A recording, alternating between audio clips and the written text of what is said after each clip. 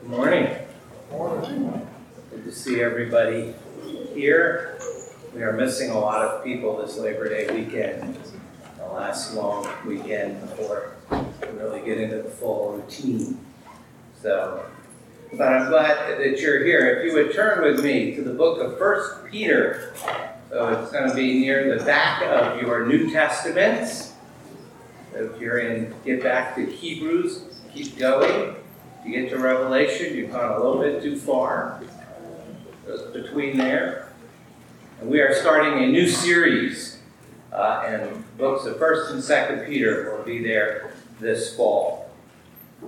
Let me re-emphasize that we have a picnic today, and that we would love to see you at the picnic. That would be great. I also need to say that I know there are some of you who are government contractors and government employees and have to report foreign contacts. And since our Ukrainian family will be there today, you have been duly warned. So I don't expect any issues, but I know some of you have to do that sort of thing. I am not one of them. I can talk to whoever. Hopefully you've gotten to 1 Peter at this point, and this is going to be different. We spent a lot of time in the last couple of years in the Old Testament, and so it is good to get back to the New Testament. And I have not preached Peter in 24 years, so it was good to get back in and see it again. Yes, that means I'm old.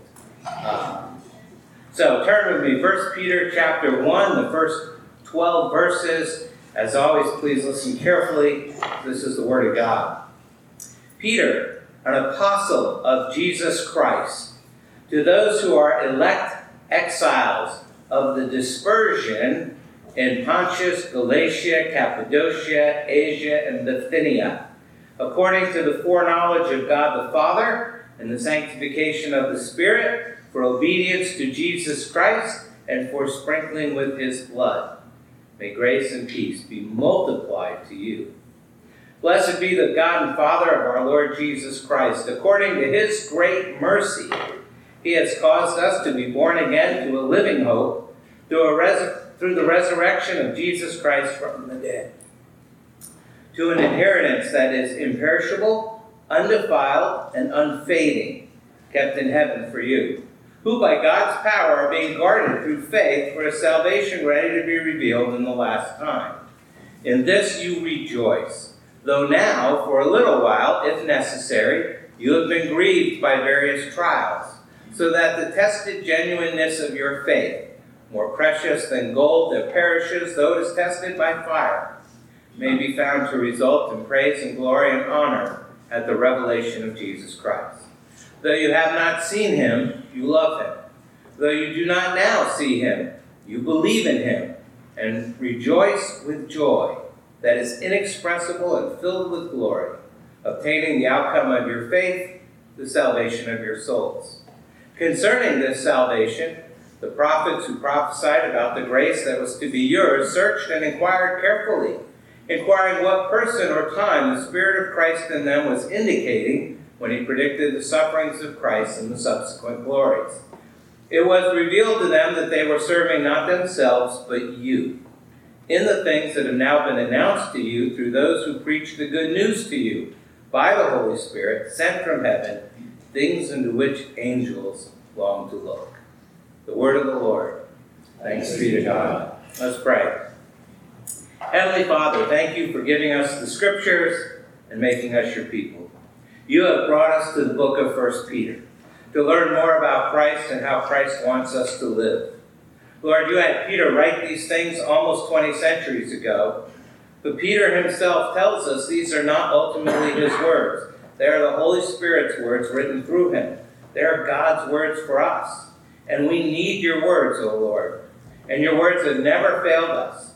They're both true and good, so open your eyes to see them and to understand them and to believe them and to walk in them. So as always, give us the desire to learn from you this morning and help us consider what it means to embrace hope as it is found in you. And so we pray, speak through the words of the Apostle Peter this morning, and by the power of the Holy Spirit, help us see Jesus. For in his name we pray. Amen and amen.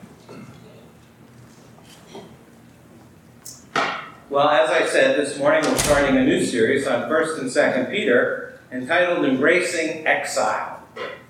And today we'll be looking at embracing hope from 1 Peter chapter 1. So hopefully you have that in front of you, and while you do, let me tell you about one of my favorite movie scenes. I know Frank's usually the movie guy, but I'm stealing his thunder today. So it's from The Return of the King. And hopefully I don't have to explain much of that movie to you. But in the movie, Gandalf and Pippin are defending Minas Tirith. And they've retreated several times further back into the city, and the battle presses on and wages all around them. And there's this constant thudding in the background of the giant troll breaking down the door, and there is nowhere left to go. And death seems inevitable. And Pippin says, I didn't think it would end this way. There is a deep peace and a quiet calm in that scene. Maybe that's why I like it so much. And Gandalf just looks at him and replies, end? No, the journey doesn't end here. Death is just another path, one we all must take. And at this point, you can almost see Gandalf fixing his gaze on this other reality that's out there. And he says, the gray rain curtain of this world rolls back and all turns to silver glass.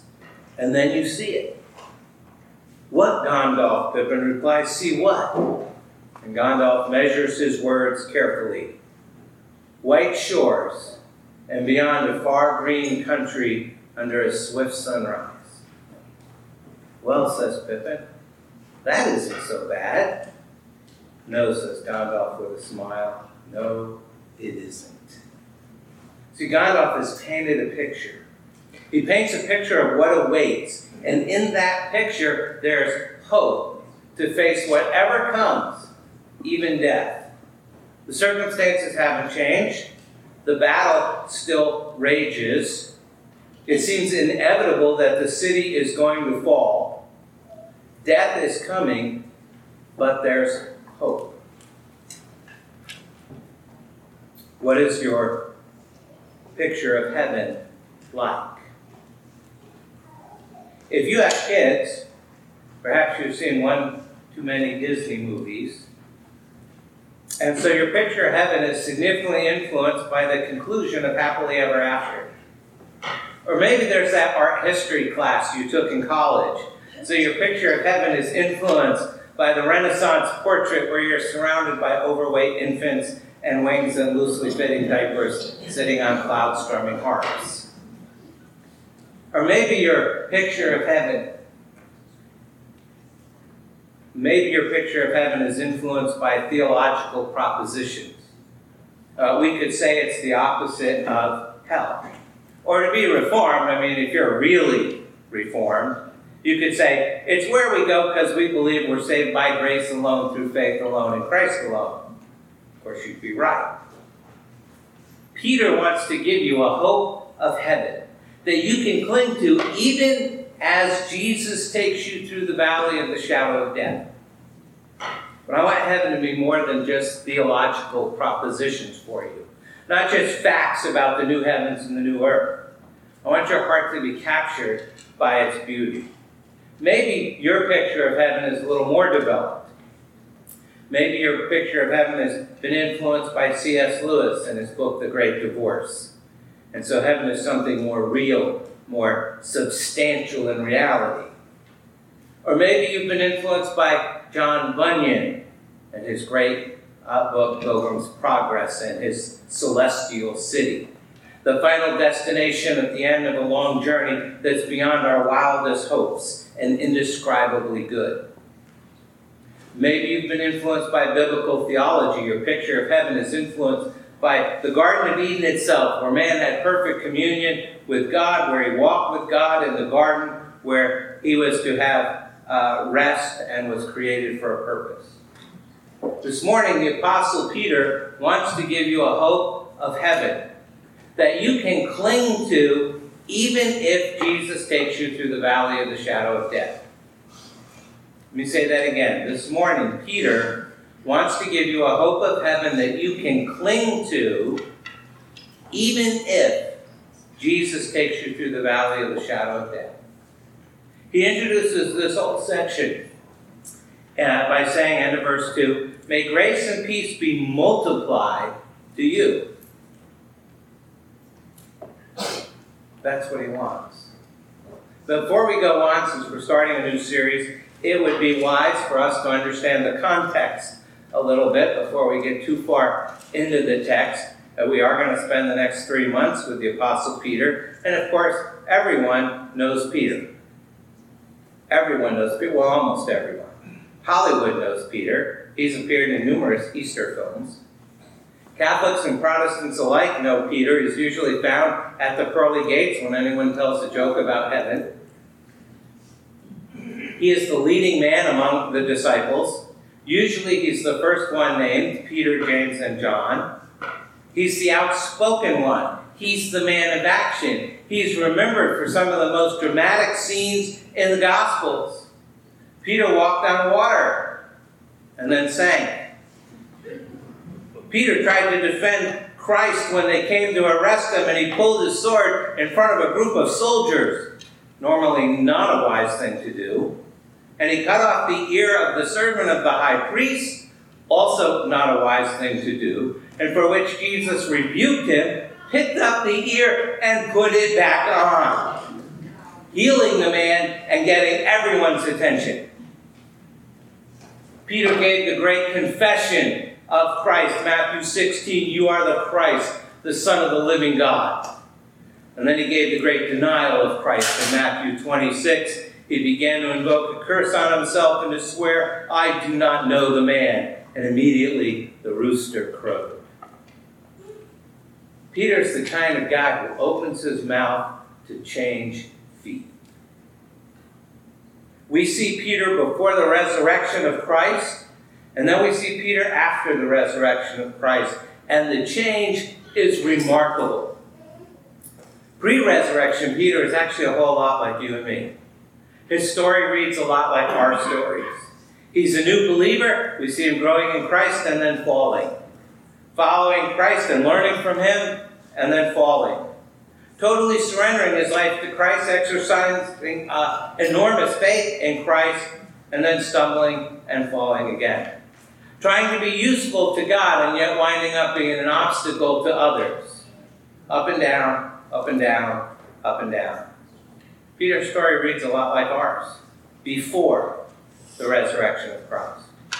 Because then we see these powerful words in Mark 16, verse 7. Immediately after the resurrection, the angel of the Lord then tells the women who are gathered there, "But go tell his disciples and Peter that he is going before you to Galilee. There you will see him just as he told you." And Peter. The significance of those two words can't be overstated. Because after the resurrection of Christ and the arrival of the Holy Spirit in Acts chapter 2, Peter is a completely different guy. He's powerful. He's bold. He's the Peter that Jesus predicted when he changed his name from Simon to Peter, the Rock. And then we read about Peter preaching his first sermon, and 3,000 people came to know Christ, in part due to the power and passion of his message. Then we read about Peter having great faith and receiving the power to heal people, and we're not talking headaches. Peter heals a crippled man in Acts chapter 3. He raises Dorcas from the dead in Acts chapter 9. And then Peter gets beaten and threatened and flogged and imprisoned for sharing the gospel of Christ. In Acts 5, 40 to 42, it says, "And when they," meaning the council, "had called in the apostles, they beat them and charged them not to speak in the name of Jesus and let them go. Then they left the presence of the council, rejoicing that they were counted worthy to suffer dishonor for the name. And every day in the temple and from house to house, they did not cease preaching and teaching that the Christ is Jesus. I love the way that verse ends in the New Living Translation. It says, "The Messiah you are looking for is Jesus." Peter's a different guy now. He had faced the "is this true" question many times, and now he's sure of the answer. And even though his faith would lead him to a martyr's death on a hill outside of Rome, where he would be crucified upside down because he didn't feel worthy to die the same way as Lord and Savior did, he is heavy duty now. Peter is the real deal. And there's lots we can learn from him because we're a lot like him in his early days. But as we learn from him this fall, I'm praying that we become a lot more like him in his later days. Now, Peter has heard that there are a group of new believers hiding in Rome, fleeing from Rome, losing everything they held valuable because of their faith in Christ. And they're facing the "is this true" question as well. And there's, of course, one apostle hanging around who can help them answer that question, Peter. And so he writes them a letter. We have that letter as the book of 1 Peter. Things are not going well for these followers of Christ in Rome. Nero is on the throne. Nero is a total nutcase. Crisis arrives in July of AD 64 when Rome burns for 3 days. It was common knowledge that Nero hated Rome's architectural layout, was filled with dilapidated wooden buildings on narrow, twisted streets.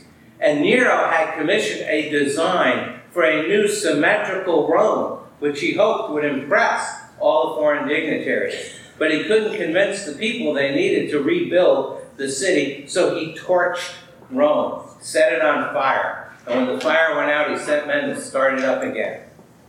Well, the Roman Senate was incensed, as were the people, and Nero had to scramble.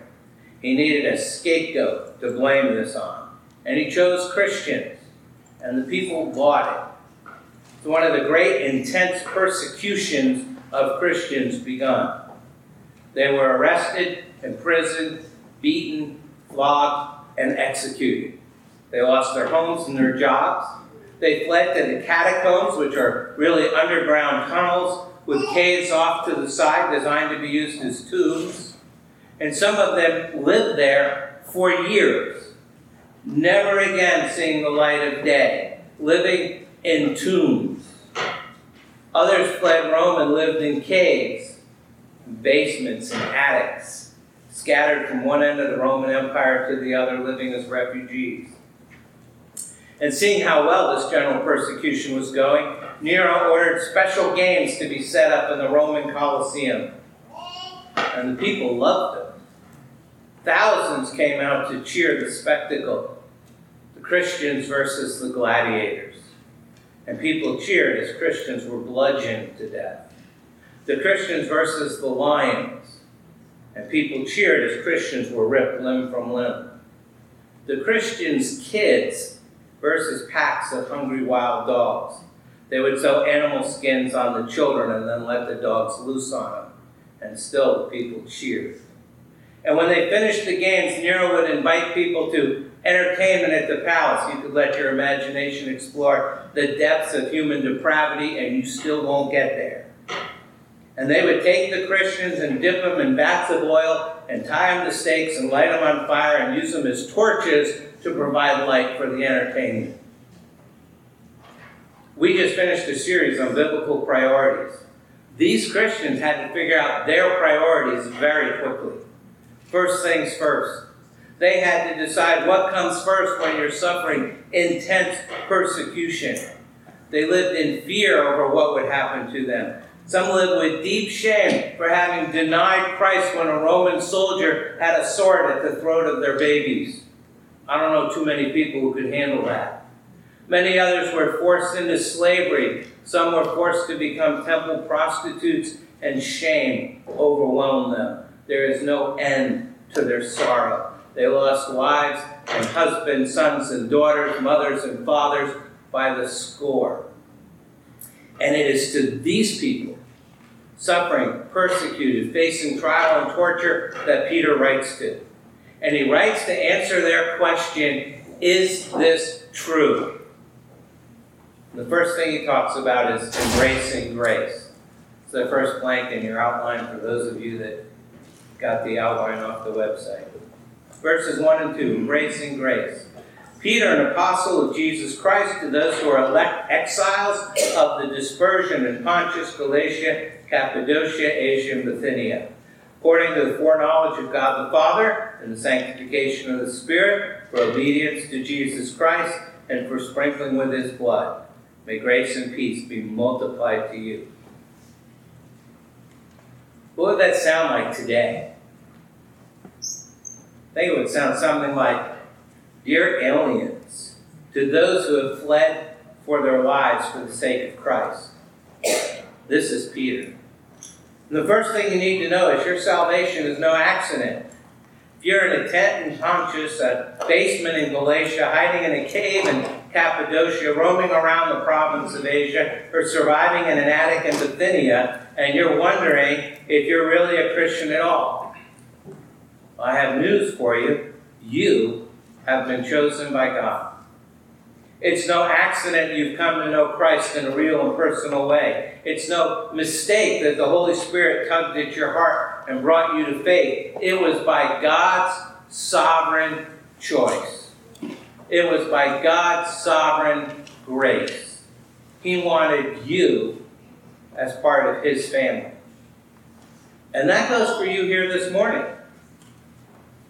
Whether you're sitting here or online, it's no accident that you are with us. You'll spend the rest of your Christian life, I hope, becoming more and more humbled by the fact that God, in his sovereign grace, came into your life, came into your heart, led someone to share the message of Christ with you.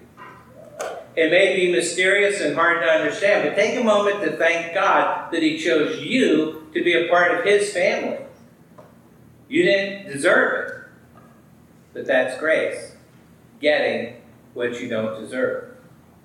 And Peter says, may you have more and more of it. And when you have God's grace, you have God's peace. Irrespective of the situation you're facing, the circumstances you live in, the adversity, fear, shame, and sorrow that crowd around you, despite all that, you have God's grace, you have God's peace, guaranteed, period. Why?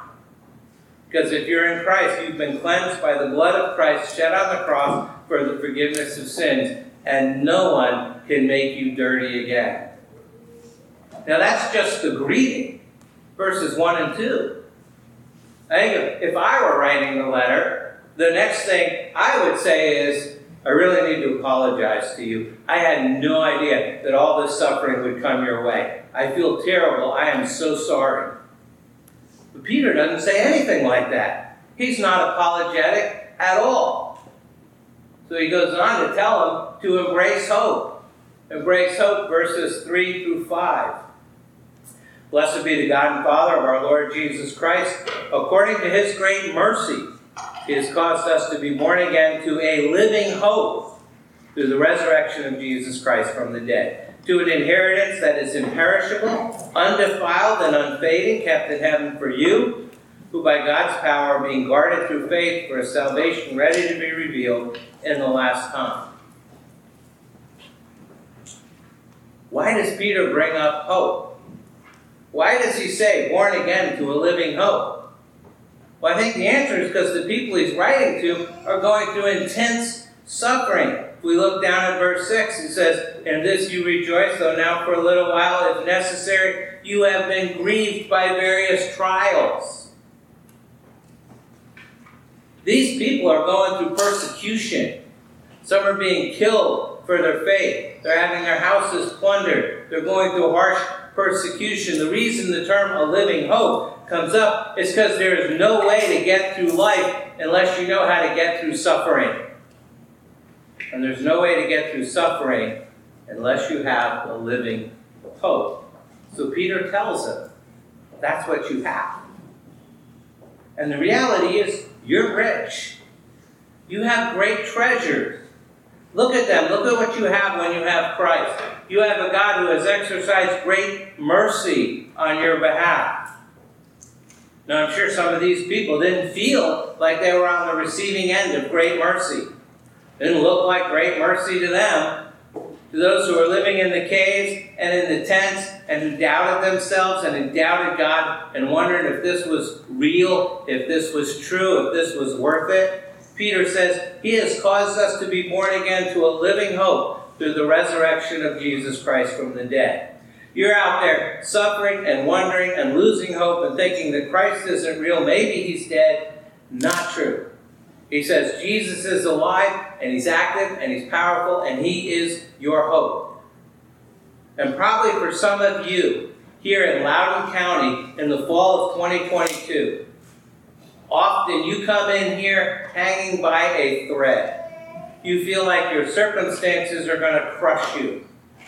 And some of you come in here perhaps today and you think, if I could only be a better Christian, I wouldn't be having the problems that I'm having in my marriage, with my children, with your parents, with your job, or whatever it is where you're having problems in life.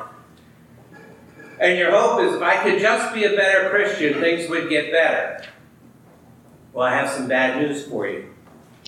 If that's where you are, your hope is in the wrong place.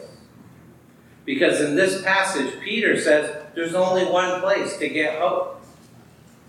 And it's not that the hard things now are going to get easier. It's not that the bad things now are going to get better. Or that the problems weighing you down are going to go away. And that's where we get our hope from. He says that's not where we get our hope from. Our hope comes from somewhere else. So I wonder how many people, how many of you come in here week after week, tired, frustrated, disappointed, fearful, tearful, confused, angry, bitter, or defeated, and without hope. And you're looking for hope somewhere, but you're looking in the wrong place. Well, here's the good news for you. It may not be the good news that you're expecting, but it's still good news. And that good news is anchored in the resurrection of Jesus Christ. John Piper once said, I love the death and resurrection of Christ, not because they turn my life into a string of successes, but because they keep me from collapsing under a string of failures. And that's why Peter says, don't lose hope. He has caused us to be born again to a living hope through the resurrection of Jesus Christ from the dead. You have a living hope, a wonderful expectation because Jesus is alive.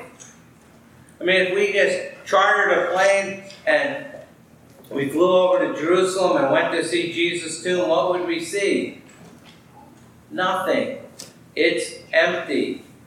You're going to look for a guy who's not there. Because He has caused us to be born again to a living hope through the resurrection of Jesus Christ from the dead. Some of you may have heard of Viktor Frankl. He was a Jewish psychotherapist who was put in the death camps during World War II, and he survived, even though he was at Auschwitz. And after war, many of the concentration camp prisoners never fully recovered. They were unable to cope with the new reality, unable to deal with all of the suffering and hardship that they had been through and that they had seen. Some of it was abominable. And in Viktor Frankl's classic book called Man's Search for Meaning, he writes, only a few found an inner strength that raised them above their outward fate. Only a few were able to stay kind. Why? What created the difference? He said, life in a concentration camp tears open the human soul and exposes its depths and its foundations. What is the foundation? He counseled people. They would come to him and say, Doctor, how do you handle this? How do I handle this? What do we do? And he would say, there are people who have gone ahead of us, and they are watching us perhaps even God. And he said, life only has meaning if we have a hope and a meaning that suffering and even death cannot destroy. Peter says that through Christ, there is a living hope that on the one hand has all the qualifications that Viktor Frankl said you had to have.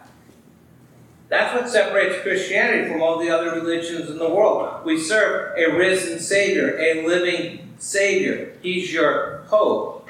You have these treasures, multiplied grace and peace, and a living hope, and this priceless inheritance that has been reserved for you by God himself. And he will protect you to such an extent that you will receive the inheritance, guaranteed. And Peter goes on, he says, not only do you have the treasures of multiplied grace and peace and a living hope, but he also tells you about embracing faith, verses 6 through 8. Embracing faith. We have embracing grace, hope, and faith. He says, in this you rejoice.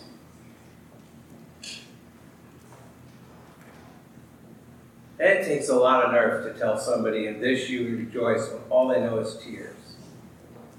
He says, though now for a little while, if necessary, you have been grieved by various trials. It sounds so small. He said that the tested genuineness of your faith, more precious than gold that perishes, though it is tested by fire, may be found to result in praise and honor and glory at the revelation of Jesus Christ. That's an important phrase, almost always misinterpreted. He's not talking about us giving praise and honor and glory to Jesus. He's talking about your faith resulting in praise and honor and glory when Jesus comes. It says, though you have not seen him, you love him. Though you do not now see him, you believe in him and rejoice with joy that is inexpressible and filled with glory, obtaining the outcome of your faith, the salvation of your souls. You know, when a goldsmith works with gold, he takes a bar of gold, puts it into a little cup called a crucible, and he puts it on a high heat and starts to melt it. And as it heats up, the imperfections and impurities rise to the top where they can be skimmed off the surface. And when the gold is so bright, the goldsmith can see his own reflection in it. He knows that it's pure. And what Peter is telling these people, and what he's telling you, is that you are more precious to God than mere gold. And God is refining you with these fiery trials. And he's allowing the heat to come into your life. So one day he can look at your life and see Christ in you. God's desire is to see the reflection of his Son in your life. So Peter tells them to rejoice. To have joy, to be truly glad. You can say, I'm going to live with joy. And my boss can't take it from me, and my old car can't take it from me, and my messy home can't take it from me, and my inconsistent spouse can't take it from me. Don't look at him. And my problems, as many as they are, can't take it from me. And no matter what I have these treasures, multiplied grace and peace and a living hope, and I can rejoice because I have Christ. He's my treasure, and no one can take him from me. You believe that? I actually don't think the average Christian today does. Rejoicing in the midst of suffering is simply not on the map of most Christians. And yet Peter believed it. And he tells these people, you believe it too because it's true, and your lives are the evidence of it. Although you have not seen him, you love him. Though you do not see him, do not now see him, you believe in him and rejoice with joy that is inexpressible and filled with glory, obtaining the outcome of your faith, the salvation of your souls. And soon God will see his reflection in your face. And finally, Peter reminds them to keep on embracing the gospel. Verses 9 through 12.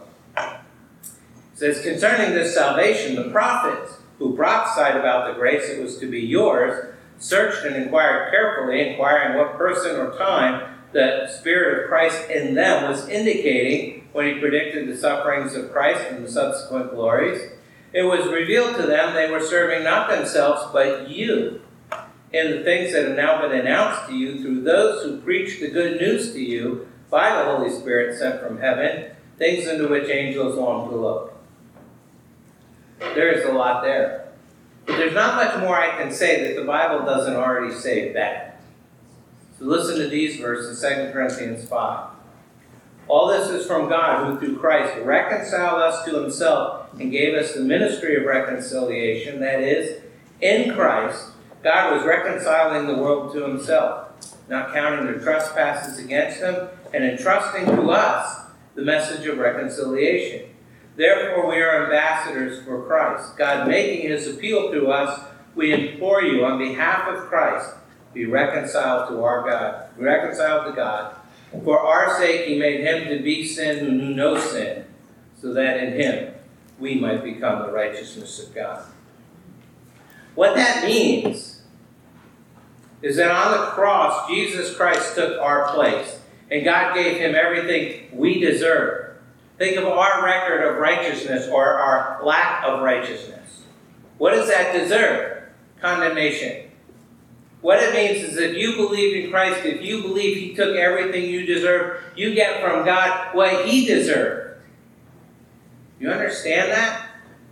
Christ took our curse, the curse we deserved, so we could get the record he deserved. That's throughout the Bible.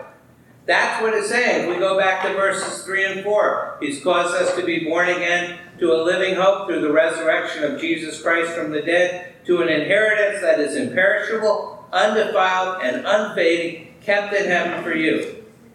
What's the thing that's kept in heaven for you? An inheritance. An inheritance that's imperishable, undefiled, and unfading. It is an action of God's free grace. You are born again to a living hope through what? Through your good deeds? Through your record of righteousness? No, through the resurrection of Christ. The minute you believe something is kept for you, an inheritance, and on the last day you're going to get it. And on that day, God is going to give you everything Jesus deserves. He's going to give you his delight. He's going to give you his honor. He's going to give you his praise. He's going to give you his glory. And when that happens, it's going to make you perfect. It's going to utterly purify you. You believe that? Is that a living reality to you? If so, it'll completely change the way you look at everything. It's going to change the way you look at heaven. It's going to change the way you look at Jesus. It's going to change how you look at worship. It's going to change how you look at the Lord's Supper. What's kept for you, what's coming, is the approval of the King. And knowing that you are his living hope is what makes him your living hope. And you have to personalize that. Because until you're looking at him and loving him, he won't be your living hope. The living hope is not mansions and glory. It's your shepherd, your brother, your savior, your king. At the end of time, arms wide open, ready to treasure you, ready to utterly change you forever. The approval that you really want, that you're sucking out of everybody else. The wealth that you really want, that you're sucking out of everybody else. The honor that you really want, that you're sucking out of everybody else, is all found in his heart. And it's going to come down on you, and finally you'll have what you're built for. So knowing that you are his living hope will make him your living hope. And nothing else, and nothing less. Because Christianity is simply and ultimately only about Christ. It's about knowing Christ in a real and personal way, and it's in this relationship with Christ that meaning and purpose to life can be found, sometimes even in the midst of intense pain and suffering. I think the Apostle Peter, who's a lot like us, would say that a life lived in Christ is always worth it. If you're a real person living a real life, trusting in a real Savior, Jesus, then yes, Christianity is real, and it's true, and it's worth it. And Jesus has caused us to be born again to this new hope. We were hopeless, now we have hope. We don't have our own hope, we have a new hope, a living hope, because life only has meaning if we have hope. And a meaning that suffering and even death cannot destroy. And that's what we have. And that's the good news. Think about that. You need to pray. Take a moment to do that, and then I'll close.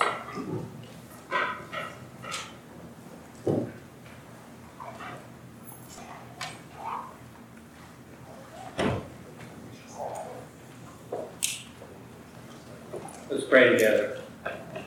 Our Lord and our God, thank you that you have spoken to us by your Son. Open our eyes that we might see our sin and then see our Savior. God our Father, we bow before you and we confess our failure to see our Savior as he really is and to see the living hope he promises us in the gospel. Sometimes we still act as people who have no hope. We allow our circumstances, our anxiety, our despair, our sense of being overwhelmed dictate our reality to us. And yet you promise to bestow on us an inheritance that is imperishable, undefiled, and unfading, kept in heaven for you. You promise us Christ as our living hope.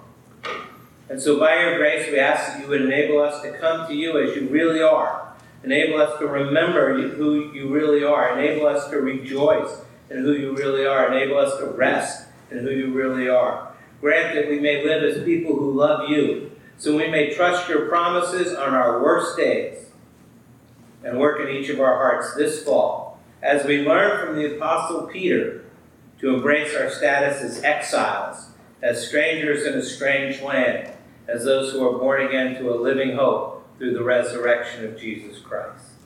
And so by the power of your Holy Spirit, draw us ever closer to the one who is the King of Kings and Lord of Lords, the Alpha and the Omega, the first and the last, the beginning and the end, the Lord God Almighty, your Son, our Savior, our Shepherd, our King, and our living hope, the Lord Jesus Christ, who lives and reigns with you in the Holy Spirit, one God, now and forever.